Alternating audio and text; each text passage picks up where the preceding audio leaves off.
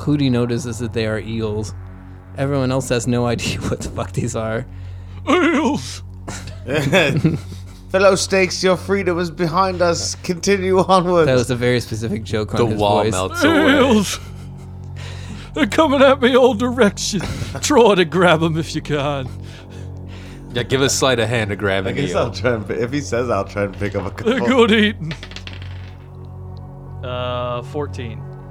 You grab one. It's gonna try like a skunk to get away. Give a con save as you notice a little bit of eel gas come out of it. 15. You pass as it squirts what seems to be some sort of gas in your face. You sort of bend away. It smells terrible, but you hold your breath. Nice try. And I'm going to start bashing it on the ground. Oh yeah, You it bet. dies instantly. You bash it, it dies instantly.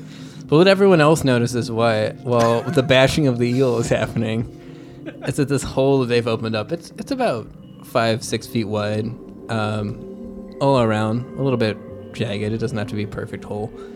But there's a green kind of glowing light suffusing from it, and it's kind of switching between a greenish blue to a purplish light. Just